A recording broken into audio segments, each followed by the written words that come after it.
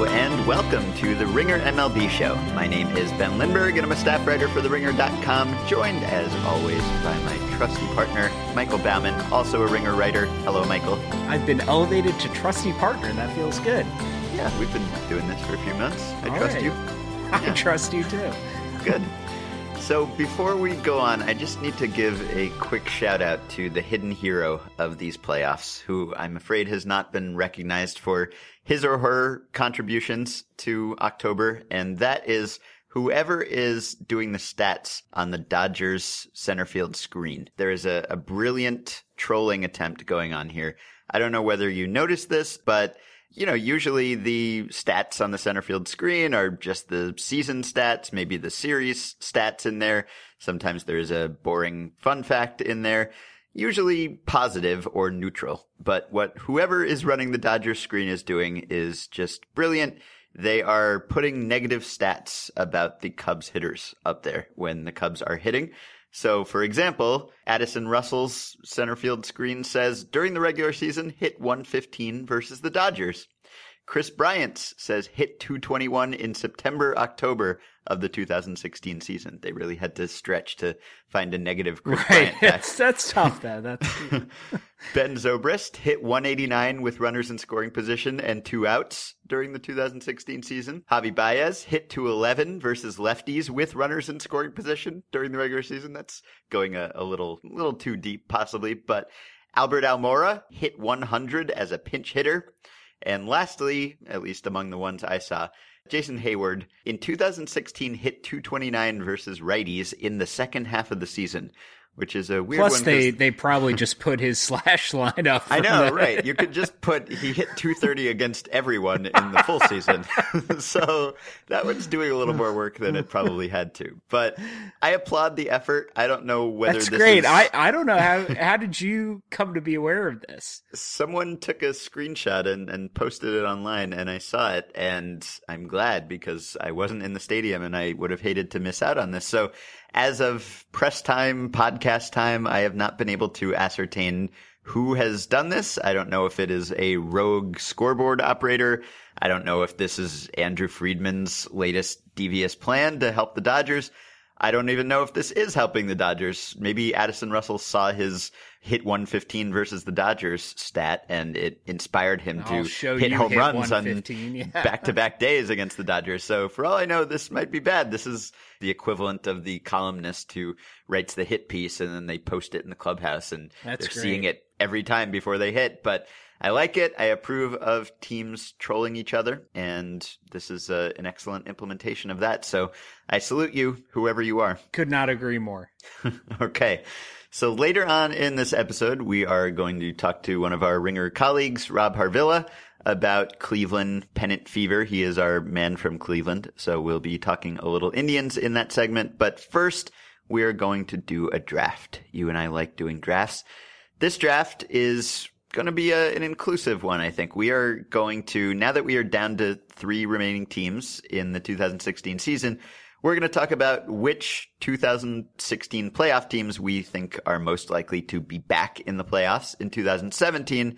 And then as a bonus, we're also going to draft which non-playoff teams from this season are most likely to be playoff teams in 2017. So we are each going to take 5 each. So we'll draft all of the 2016 playoff teams, and then we will take 5 non-playoff teams each, and that might be tough. Just looking down the list, it wasn't that easy to come up with them, but I have prepared, as always, for meaningless drafts. I do way too much preparation and make a spreadsheet and everything. Oh, you made a spreadsheet? I wrote down 20 abbreviations on a notepad. Okay, that's all you need. Yeah. So we have to determine draft order here. Oh, yeah. You have an idea. So I have done some preparation for this. I'm going to ask you to guess whether Tom Glavine's career high in innings pitched is over or under 250. Oh, okay. All right. I'm going to say over. You are wrong. I am staggered. How close was he? 246.2. So he got to 240 3 times. He got to 239 another time beyond that. John Smoltz got over it, I think, twice. Greg Maddux got over it 6 times. But Tom Glavine, for whatever reason, was he was the weak link of that legendary Braves rotation. I could do, by the way, if we want to stop covering contemporary baseball and just do 1990s Braves pitchers podcast for from now until forever, I am down for that. Yeah, maybe an off-season idea. All right. So you have the number one pick, and that could be a pretty significant victory for you here, because it seems like there is a pretty clear number one pick. I'm going to pick, perhaps to nobody's shock, the Chicago Cubs. Yeah. So let me ask you this about the Cubs, since the Cubs are the best team in baseball, and there doesn't seem to be any reason why they would stop being that in the foreseeable future. Let's put it this way. I know that Russell Carlton at Baseball Prospectus has done some research that shows that the current year's winning percentage essentially loses all of its predictive power about 4 years into the future. So if you just go a few years into the future, we know nothing, more or less. I think there's still some slight correlation, just because, teams that are in good markets or tend to spend a lot and that sort of thing is persistent. But for the most part, there's just so much turnover and so much up and down that for most teams, you really can't say anything with any confidence 3 or 4 years into the future. So how many years would you have to go into the future before you would give the Cubs a less than 50% chance of being a playoff team? So that's a rough question, because it's a tough division, because like the Cardinals out of that division, and the Pirates have done pretty well in recent years, but also it's a young, in addition to having won 103 games this year, it's a young set of position players. It is I think we'd call that the best front office in baseball as far as we know. And they've, the ownership has Trump donor money. So, right. And beyond that, they're getting Kyle Schwarber back. Their number one pick the year after Schwarber is Ian Happ, who is a switch hitter whom I have loved since his days at the University of Cincinnati, who also shockingly has multiple positional flexibility. I'd go probably 5 or 6 years before. They're gonna miss at some point. Right. But I might go as far as 6 years before I think they've got a less than 50% chance of making the playoffs. I mean, the pitching is going to be the thing. If they can replace John Lackey getting old, or Kyle Hendricks, the league figuring him out, or Jake Arrieta leaving for free agency, that's going to be the issue. But I mean, they've got position players as far out as I can predict that there will be an Earth. Right. Yeah. Okay. So you may have won this meaningless draft right then and there, and it all came down to Tom Glavine's innings total. Because I selected the parameters of the draft order. So. Right. All right. So I can't take the Cubs. I'm going to take the Dodgers, I think, just because they have a lot of institutional advantages. They are the team that spends the most money. If the Cubs don't have the best, smartest front office, at least as far as we can tell from the outside, then the Dodgers probably do. And they have young guys. They still have a pretty impressive farm system. And they're just a good team. So they're losing some guys. Kenley Jansen's a free agent. Rich Hill's a free agent. Joe Blanton, Justin Turner. But there's no reason to think that the Dodgers can't outbid just about anyone if they feel like it, or go get some other guys. So I will go with the Dodgers. Okay. They were a ways down on that list. I think I'm a little less high on the Friedman front office, and you just mentioned even after the scoreboard stuff. I like the Friedman front office, if in fact they are behind the scoreboard stuff. But in terms of putting together a winning team, you mentioned 4 or 5 holes that they got to fill in a seller's market for such things. Right. All right. I'm gonna go with the Boston Red Sox. It's another team. It's young. They're position players. More position players than they know what to do with. A lot of great drafts in recent years. A good front office. And I think more importantly than good, just under Dombrowski, a front office that will not pivot to rebuild, that will go all in, I feel like, to make the playoffs again next year. I mean, David Price can't be any worse than he was last year. And it's another team with a ton of money. I think they're the American League's version of the Cubs, which is ironic considering how the Cubs are supposedly overcoming this great 100-year deficit in World Series, blah, blah, blah. And we've been there with the Red Sox and, Yeah, comparing Red Sox and Cubs young cores is a fun debate. Yeah. Yeah, I don't disagree with that. I think they were the best team in the league this year, and a lot of that success was built on good young guys who are going to be under control forever. Obviously, losing Ortiz hurts, but they should be able to weather that. They're going to, but like, he's great as David Ortiz was. He was a DH. You can find a DH. You can find a hitter anywhere. So Okay, so with my next pick, I suppose I will take the Nationals. I think Bryce Harper will be better. They're losing some guys. I mean, every team is losing someone. Wilson Ramos and Mark Melanson are free agents, but they can plug in Giolito. They can plug in Reynaldo Lopez. This was a really good team, and most of the reasons why it was a really good team will still be on the team. And it hasn't been an extremely competitive division lately, and I'm not sure it's quite at the point where it will be. I could see a few years down the road this could possibly be a powerhouse division, but I don't think it will be there yet in 2017. So I will go with Washington. I agree. I think the division's easy. I think Giolito could be truly special, and a better Harper and a healthy Strasburg will be. Yeah. I mean, the Nationals won 90 odd games this year, and right. They should do just the same the next year. I'm going to go with the Texas Rangers. That's another team okay. I'm possibly the last pick on my board. Really? Okay. You went way off the board with the Dodgers. I'm going to go way off the board with the Rangers. I think a full year Lucroy's going to do them well. They're going to get Hamels. They're going to get a full year of a healthy Yu Darvish. I think that they stand poised to get a lot more out of Jerkson Profar, Nomar Mazar, and Joey Gallo than they did this year. And I think most important is the back end of their rotation behind Hamels and Darvish was just absolute garbage this year. And you can't go get that number one starter in this year's free agent market or trade market, but you can go get a 3 or 4. And I think if you get a competent 3 or 4 starter, that could be just a sea change for the Rangers. I like that front office. I like Jeff Bannister as a manager. I like the U25 talent they've got. I'm really high on the Rangers going forward. All right. I am not, I think. There is a lot to like. There's Hamels. There will be a full season of Darvish. There will be a full season of Lucroy. There's still Beltre. There's still the young up-the-middle infielders. They're losing a few guys. Yeah, I mean, if they don't re-sign Desmond, they don't replace that production, then that can be a big hole. But I mean, there's just so much talent there. And they've traded so much away, and there's still so much left. Yeah, I mean, I think the farm system is thinner than it's been in quite some time because of some of the moves they've made and because of players they've promoted. So I'm not sure that the next wave is there in the way that it has been very consistently for the last several seasons. And you mentioned getting more out of Profar and Gallo, and maybe that's the big question. Maybe that's where we differ. I'm not confident that they will get much more out of them. It's certainly possible that they will.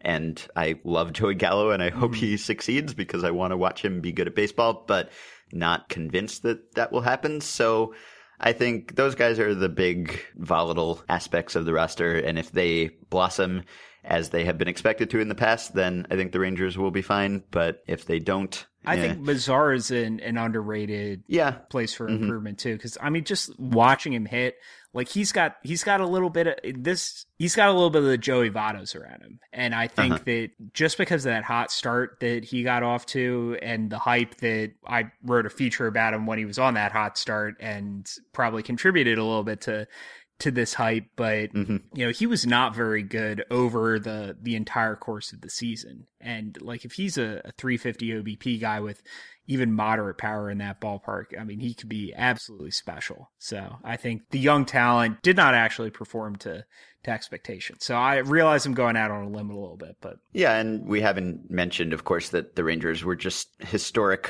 overperformers of how good their stats said they should have been this year. They were incredibly clutch. They just, they did a lot of things that the 1-run record. They never felt that much, like they never felt that 2007 Diamondbacky to me. To me, they did. I mean, they had trouble outscoring their opponents. They just, over the last couple of months of the season were outscored even after they made those midseason moves. And that just isn't the hallmark of any other good team generally, which, isn't to say, if we're looking forward, we shouldn't just say, well, this is what last year's team did. And so we have to kind of look at the projections and who's going to be there, who wasn't there, and who will be better and who will be worse. But I think they are sort of starting from a much lower point than their AL leading record would lead you to believe. I think just a ton of things went right for them this year for them to be as good as they were. And it was really cool that happened and a fun story. But I wouldn't count on any of those things continuing. Okay. So I think they will have to overcome a lot of regression in their clutchness, in their one-run record. Those just, historically speaking, aren't things that have held up from year to year, even when teams are just extraordinarily good at them in one season. So I like that we're disagreeing this much on this. Yeah, this is, yeah, very good. You're no longer my trusted partner. I can't trust you after this Rangers pick. Okay. I'm going to go with Cleveland. I think that most of the reasons that Cleveland has been good this year will continue to be the case next year. I think the division is still pretty ripe for the taking. They will have invincible Andrew Miller for a full season, which is really all you need for a championship team, clearly.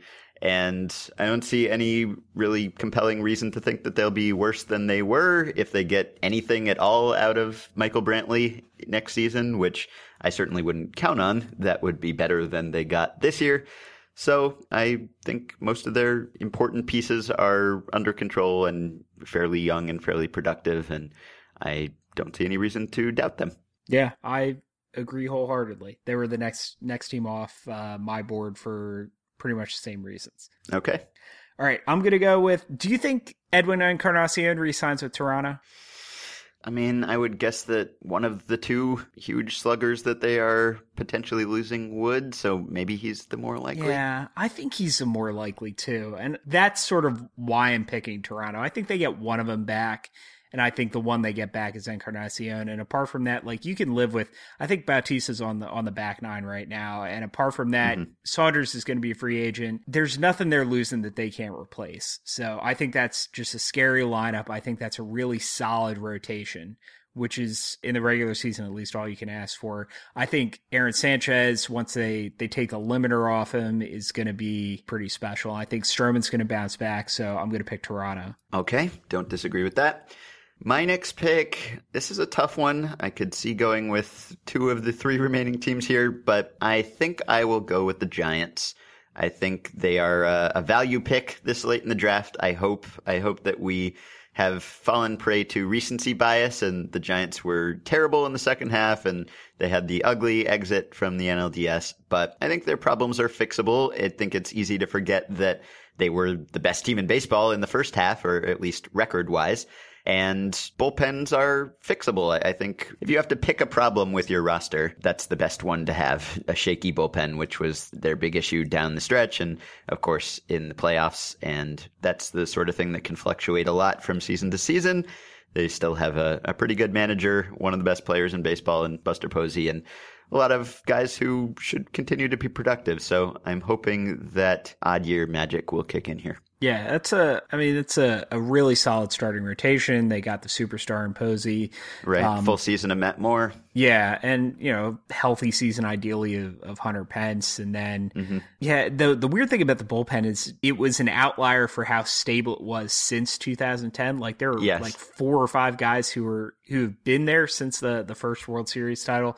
And I think maybe if this is a kick in the pants to finally start turning that over a little bit, then that'll do them some good. But yeah, I was going to say that's a good pick, but there's not that much else to pick right now. Right. I'm going to pick the Mets. Yep. Here, this is a Syndergaard / healthy DeGrom / healthy Mats. Yeah. / they remember that Michael Conforto is under contract pick.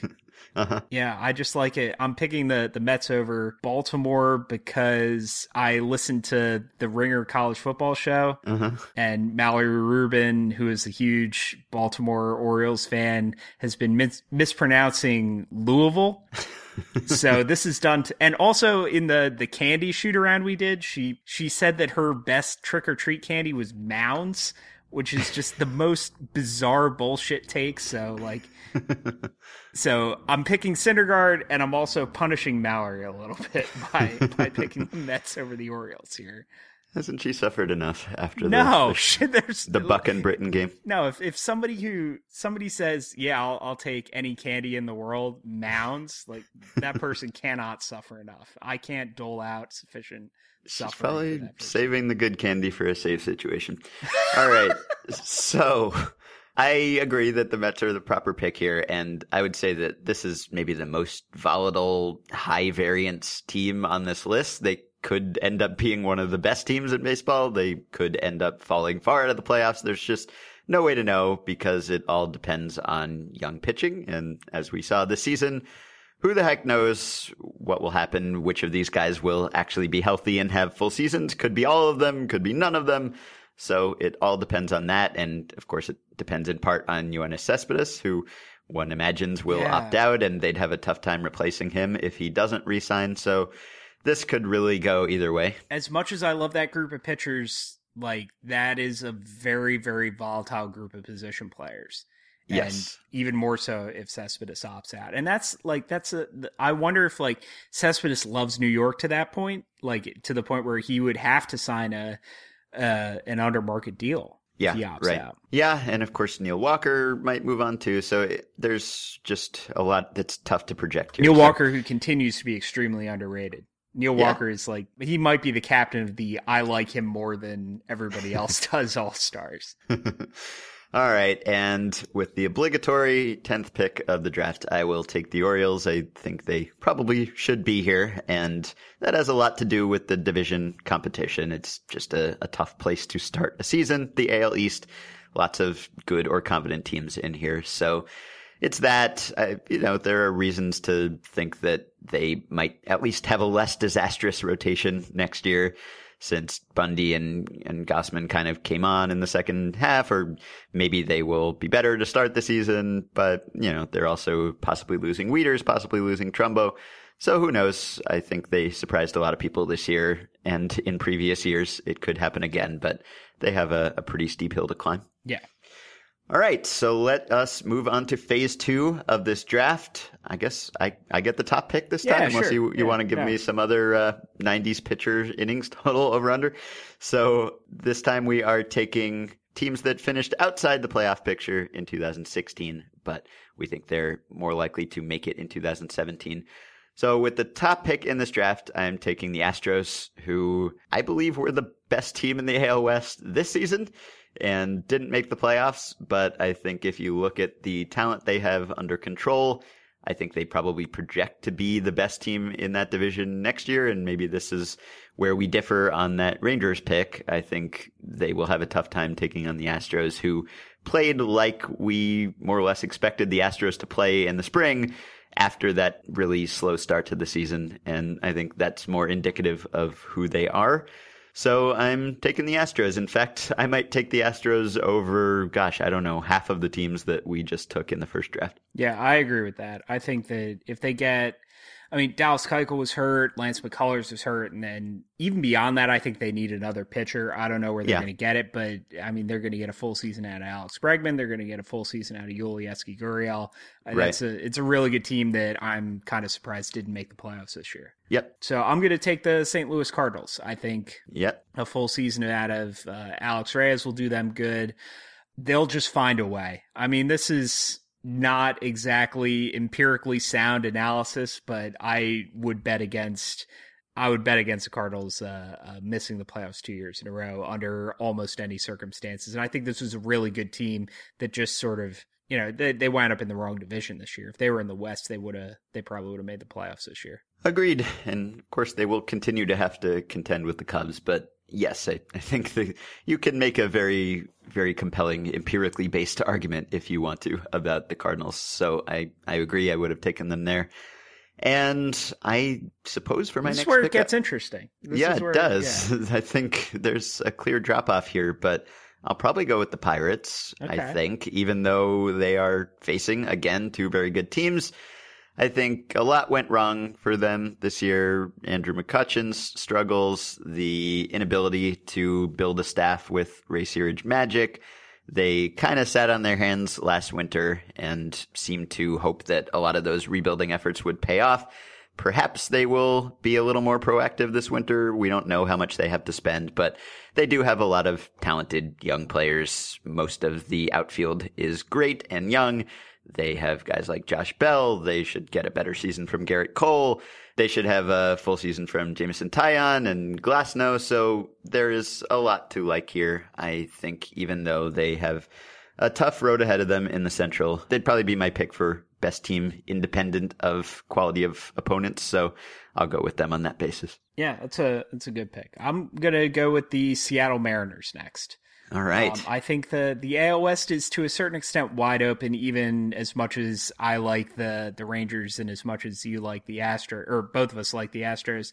Mm-hmm. They've got Taijuan Walker. They've got Felix Hernandez. I think Kyle Seager is going from the Vince DiMaggio of his family to a superstar right now. Uh-huh. Nelson Cruz is still under contract. Robinson Cano is still under contract. Like, this team can flat out hit. And I think with they only just missed the playoffs this year. I think they're going to be right back in it next year. Isn't it very important to you that the Mariners never make the playoffs? No, it's very important to me that the Mariners never make the World Series. This is something that I believe wholeheartedly, that the Mariners will not make the World Series before we stop playing baseball. And which I think will actually come sooner than a lot of people think. But okay, that's a separate podcast. Yeah. All right. With my next pick, I will take the Royals. Okay. We saw the Royals be quite good in August. I would say that maybe that was more like the team they would have been if they hadn't had so many injury issues this year. And they were missing Gordon, they were missing Moustakas, they were missing a bunch of guys who were integral to their playoff runs of the previous 2 years. They kind of have to make it happen in 2017 because half the team is going to free agency after that. I don't know whether that will add some urgency to the way the front office approaches this winter, whether they'll regard this as kind of a last roll that they want to supplement this core with guys for one more postseason run. So I'd bank on that, and just they were a very good team for 2 years. They ran into some bad luck, some injury issues this year, and I think they probably have as good a chance as anyone of bouncing back. So Kansas City. Yeah, fair enough. I think they're a team that needs a lot of things to go right for them. I don't know if they've got the ability to really adjust on the fly. Well, I say that, and then I'm going to pick the Colorado Rockies next. Right, so, they were next on my list too. Actually. Oh, really? Good. I feel a little less weird about picking them. They were really good in the second half this year. Yeah. And they've got Arenado and DJ LeMahieu took a big leap forward, and they've started to develop pitching a little bit. Like, I don't want to say that for fear of breaking it, but I think the NL West is going to be open for the taking next year, and I think the Colorado's starting to put things together. And I think if they don't make it next year, maybe 3 or 4 years, I absolutely loved the top of their draft this year with Riley Pint and Robert Tyler. I think that represents they're starting to actually try to put together a unified approach to beating the atmospheric conditions at Coors Field. Uh-huh. So that gives me hope that grown-ups are running the organization now, which is not always the case in Colorado. No. Yeah, this is the first time that you would put the Rockies on sort of a sleeper list for a while now. Yeah. So I agree. And we're really getting into the weeds here. I wouldn't say I feel great about any of the remaining teams on my board. I think I might go with the Rays with this pick, which I wouldn't say I feel confident in it, but I think the Rays were a lot better than their record indicates this year. If you look at, say, Baseball Prospectus's third order record, which takes into account kind of their sequencing or, how they may have had some tough luck in stringing hits together or allowing them in bunches, and their rough schedule in the AL East. According to that, they should have been basically a 500 team, and they were nowhere close to that this year. So I think there might be a bounce back coming there. I think you get Chris Archer, who many people were predicting as the AL Cy Young Award winner coming into this year, and he had a very rough start to the season, sort of salvaged it in the second half. for all I know, they might trade him this winter, but if they don't, and they go into the year with what they have now, I think they at least have a shot. Again, it's the AL East, and they have to overcome a bunch of good teams here. So I don't feel great about this pick, but I don't feel great about any potential pick I could make here. Yeah, they weren't on my list of 10, but having heard your argument, I regret that now. Okay.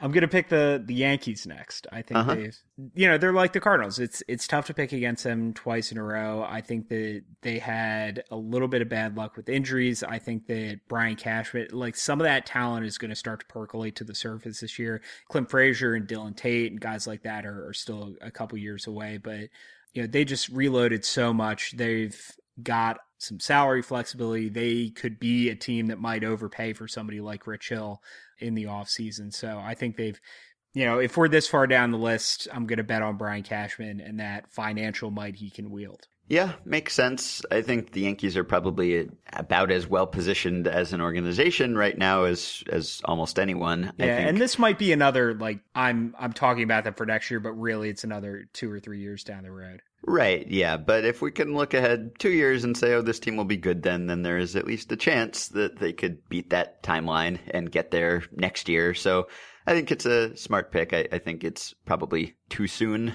for them, but at this point, we are just picking from the best of the options available. I'm not an optimist. Yeah, it'll be interesting to see whether they sort of stick to their approach from this season, trading veterans and building up the farm system. At what point do they go back to being the Yankees and spending on free agents again? Maybe it's not till the big 2018 class when they'll have a bunch of guys off the books, but we'll see. All right, I think with my next pick, I will take the Diamondbacks. Okay. I don't feel great about it, but obviously they had a lot of things go wrong this year. As wrong as the Diamondbacks were about themselves heading into this year, I think we were all wrong about them too, in that we all expected them to be competent, maybe not as good as they seem to believe that they were based on their ridiculing of projections in the spring, but I don't think anyone would have projected them to be as bad as they were. No one, as bad as everyone thought the Shelby Miller trade was, no one thought that Shelby Miller would be going back to AAA. No one knew that AJ Pollock would be hurt and miss the whole year. So I think getting those guys back at some level of productivity, maybe Greinke rebounds, maybe there is a better front office in place now, and it's hard to say what approach that front office will take, but perhaps they will make some more adept moves than we've seen Arizona make lately. So all of that combines to make me pick them, not with a whole lot of enthusiasm, but That's where we are. Even looking at the roster they put out last year, that's not a 93-loss team. Like that's a 500 team that had everything go wrong, and this deep, they would have been one of the next 1 or 2 teams off my board too. Yeah, I'm going to pick the Tigers. Okay. They are old as hell. Yes. And at this point, I'm just betting on like the Expendables version of the Tigers. Like they've got one last run left in them. Yeah. Yeah. I mean, we've been saying that for a while. We've been forecasting their demise. They came very close to making the playoffs this year. The only reason I didn't take them earlier was the comments that Al Avila made recently that seemed to indicate that the team is kind of reining in the spending. I think he used the words leaner and more efficient, which is probably just means they're going to take Miguel Cabrera on a diet or something like that. Right. Probably good words for a Tigers fan to hear in the long term, but I'm not sure if it will be for the purposes of this draft. We'll see. I don't believe that for a second, by the way. I think Mike Ilitch's fear of death will propel this team to contention for at least one more season. Yeah, I mean, he has a long history of outspending Detroit's market size, so maybe he will continue to do that. And unless it's been a rough year for Little Caesars or something, then why would he stop now? So, yeah, probably a smart pick. And in that division, there's less competition than there would be otherwise. So, yeah, makes sense. Have we've reached the end of this exercise? Yes, I think so. All right, so we have concluded our draft now, and someone can track this and let us know who was wrong about everything a year from now. Good, I so look forward to that. And now we will focus on a 2016 story, the Cleveland Indians and their run to the American League pennant. I have just dialed a 614 area code, which can mean only one thing. We are speaking to an Ohio resident. Oh, boy. And his name is Rob Harvilla. He writes about music and tearing down the Jim Thome statue for The Ringer. Hey, Rob, how you doing? I'm excellent. How are you? All right. What is your mental state, or more importantly, what is your emotional state? I'm still sort of in shock. I'm still in shock from the Trevor Bauer game. I just can't believe we won that game. The Cleveland identity is sort of all wrapped up in the idea of not winning that game. It's all about finding the most bizarre possible way to lose and having your starting pitcher like drone himself off the mound after 2 outs. Is sort of that's great. Like, that's genius as far as a new way to lose. But we won somehow. I guess I'm embracing the idea that the Cavs championship sort of blew up this sad sack fatalist Cleveland mindset that I've had my entire life, and I'm still clinging to it bizarrely, even in the face of the World Series. But I guess it's time to just treat this as any team with, the same shot as anyone. So let me, in the spirit of Trevor Bauer pitching on a pool of blood and Ryan Merritt coming out of nowhere to clinch the series, I want to run a couple scenarios by you. Okay. And you give me a yes or no as to whether or not you would believe that this could happen in the World Series. All right. Hit me. So first up is Andrew Miller makes an emergency start in Game 7 and winds up beating either Clayton Kershaw or Jake Arrieta for the World Series. That's totally plausible. I mean, yeah, I'm trying to stop myself from tweeting something like, why don't they make the whole airplane out of Andrew Miller or something? Like, yeah, like we should just have Andrew Miller pitch until he collapses. So I'm down for that. Absolutely. All right, and next one, Brandon Guyer, who kills lefties, who has become bizarrely probably my favorite member of the Cleveland Indians, breaks the World Series record with 6 home runs. Did you believe that? 6 is high. What is the record? The record's 5. Yeah, I'll do it. I'm in for everything. All right, well, are you in for this? Trevor Bauer, in advance of a Game 7 start, has his finger amputated and uses the stump to throw like a killer 3-finger Brown style knuckle curve. I'm assuming there's a rule against that. Is there a rule against that? I don't see why they're amputation. I don't think so. Certainly, I don't think they've anticipated something like that. Right, yeah. And we know he was in favor of soldering it, so this isn't that much farther than that. Oh yeah, he's totally a gamer. He'd do it. Yeah, I believe that. Absolutely. I believe anything. It's so bizarre that I'm prepared for anything at this point. So if someone told Trevor Bauer he could increase his spin rate by amputating a finger, I think he would be the first one with the knife. And I think his response would be something like, well, humanity's going to evolve in a way that they don't need their pinky finger in the next, couple 100,000 years. So like that would be ahead of the curve. Rationale. Yeah. So would you feel better if you had to suffer for your wins? Is what's making you so uneasy about this how easy the run to the World Series has been? No, I don't think I need any more suffering per se. It's just such an odd thing to watch them not fail. Like I remember so vividly 1997, and I was watching them lose the World Series from my dorm room. And like I walked out of the dorm room like into the night and I walked over to the fitness center. Like I decided I was going to go like pump iron, like right then and there, except of course it was like 11:30 at night or whatever. And it was closed. Like I was just so disoriented with rage and sadness, and that has remained sort of the prism through which I view the Cleveland Indians. To just not see it that way is enough of a radical paradigm shift for me still. Are you making preparations, like if you get home before the decisive game, to make sure that heavy objects are not within reach of where you're going to watch the game on TV? Are you boarding up windows at all? I'm really worried about that, to be honest with you. I think I busted up a remote when they lost to the Red Sox,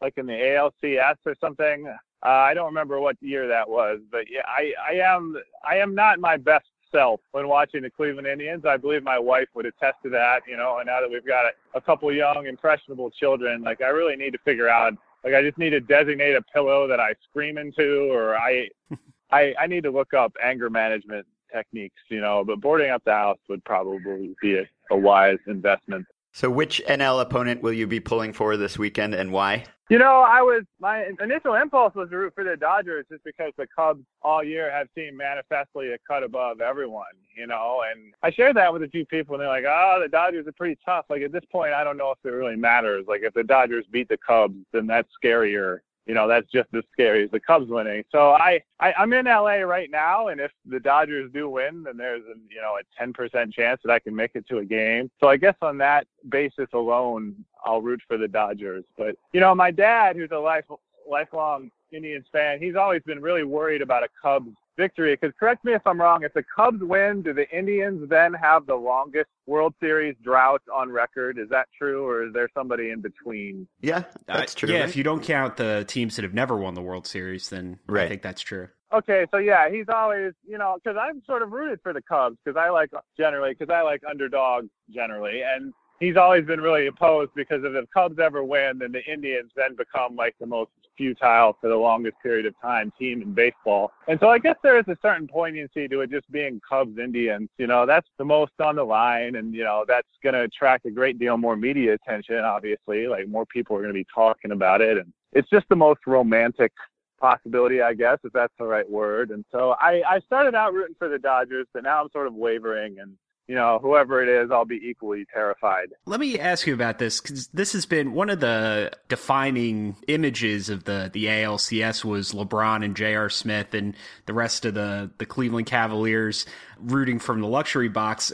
Is there a little, like LeBron's a Yankee fan? Yeah, right. I've never gotten too hung up on that stuff, but I think that, first of all, LeBron can do no wrong in Cleveland for life at this point. You know what I'm saying? If he rooted for the Yankees wholeheartedly from this point forward, nobody would care. I think that long ago we sort of gave up, hoping that he would have coherent or consistent sort of other sports rooting interests. Like he's sort of like Drake in that way where whoever wins, LeBron is going to come out as being a lifelong fan of X. You know what I'm saying? And so, I'm glad he's on board, and I'm glad he's there just to remind Cleveland fans that we do win something occasionally, or we won one thing. But, I'm not too hung up on his rooting interests at this point. Well, just to stick with that real quick, is there a small part of you that's disappointed that it can't be the Giants, that you can't get the Cleveland versus Bay Area thing going again? It is really attractive notion to think that we could go down to them 3-1 and then win. Like, yeah, I totally get that. And, and the Taylor Swift thing is sort of an interesting subplot there. And we have family in San Francisco who'd be fun to sass about this. But yeah, that would have been a good time. But again, like there's something about the Cubs that's so perfect. It's just sort of a storybook ending, whether it's terrible or it's awesome. Like this, it just seems fated in a really bizarre sort of way. Can you make any kind of case that would convince an impartial observer that the Indians deserve the victory more than the Cubs, that they have suffered more, that it would make more people happy if they were to win? Oh, geez, I don't know. Deserve is such a strange word there. You know what I'm saying? I guess I would make the case just, what do you think the Venn diagram is of Cubs fans and Bulls fans? Like I would sort of drag the Jordan years into it. You know what I'm saying? Like what always made Cleveland sort of uniquely sort of pathetic is that there was nobody to fall back on. Like now we have the Browns who are terrible. He has like a control group or whatever, but we never had anything to fall back on unless you wanted to count Ohio State. And so in that way, even though the Cubs drought has been significantly longer, like Chicago fans in general have had other stuff, with which to entertain themselves in the intervening years, and that has not been true for Cleveland until very recently. I think that's a good way to do it. The other thing is, like, this just doesn't, it feels too easy if the Cubs win the world. Like, if 108 years of futility and all of a sudden Theo Epstein essentially, like, they get the team together 1 year and then the next year they win 103 games and win it all. Like, they need to go through a little more like from a narrative standpoint. There hasn't been enough set up yet. Well, it's like Major League, right? Like at the end of the first Major League, they win what? Just the pennant. But like in the second one, you learn that they got swept in the World Series and they win the World Series. Like, yeah, there's got to be intermediary steps there. I totally agree. All right. Well, we will be thinking of you this weekend. We will be watching to see. Checking the police blotter. I appreciate that. Keep me in your prayers. Yeah, we will do that. And once we find out who the Indians will be playing next week, Michael and I will be recording a World Series preview, which will be up Monday instead of our usual Tuesday slot. So, Rob, good to talk to you, and best of luck. Thank you very much. Thanks for talking. And Michael, also good to talk to you. Thanks, everyone, for listening, and we will be back in just a few days.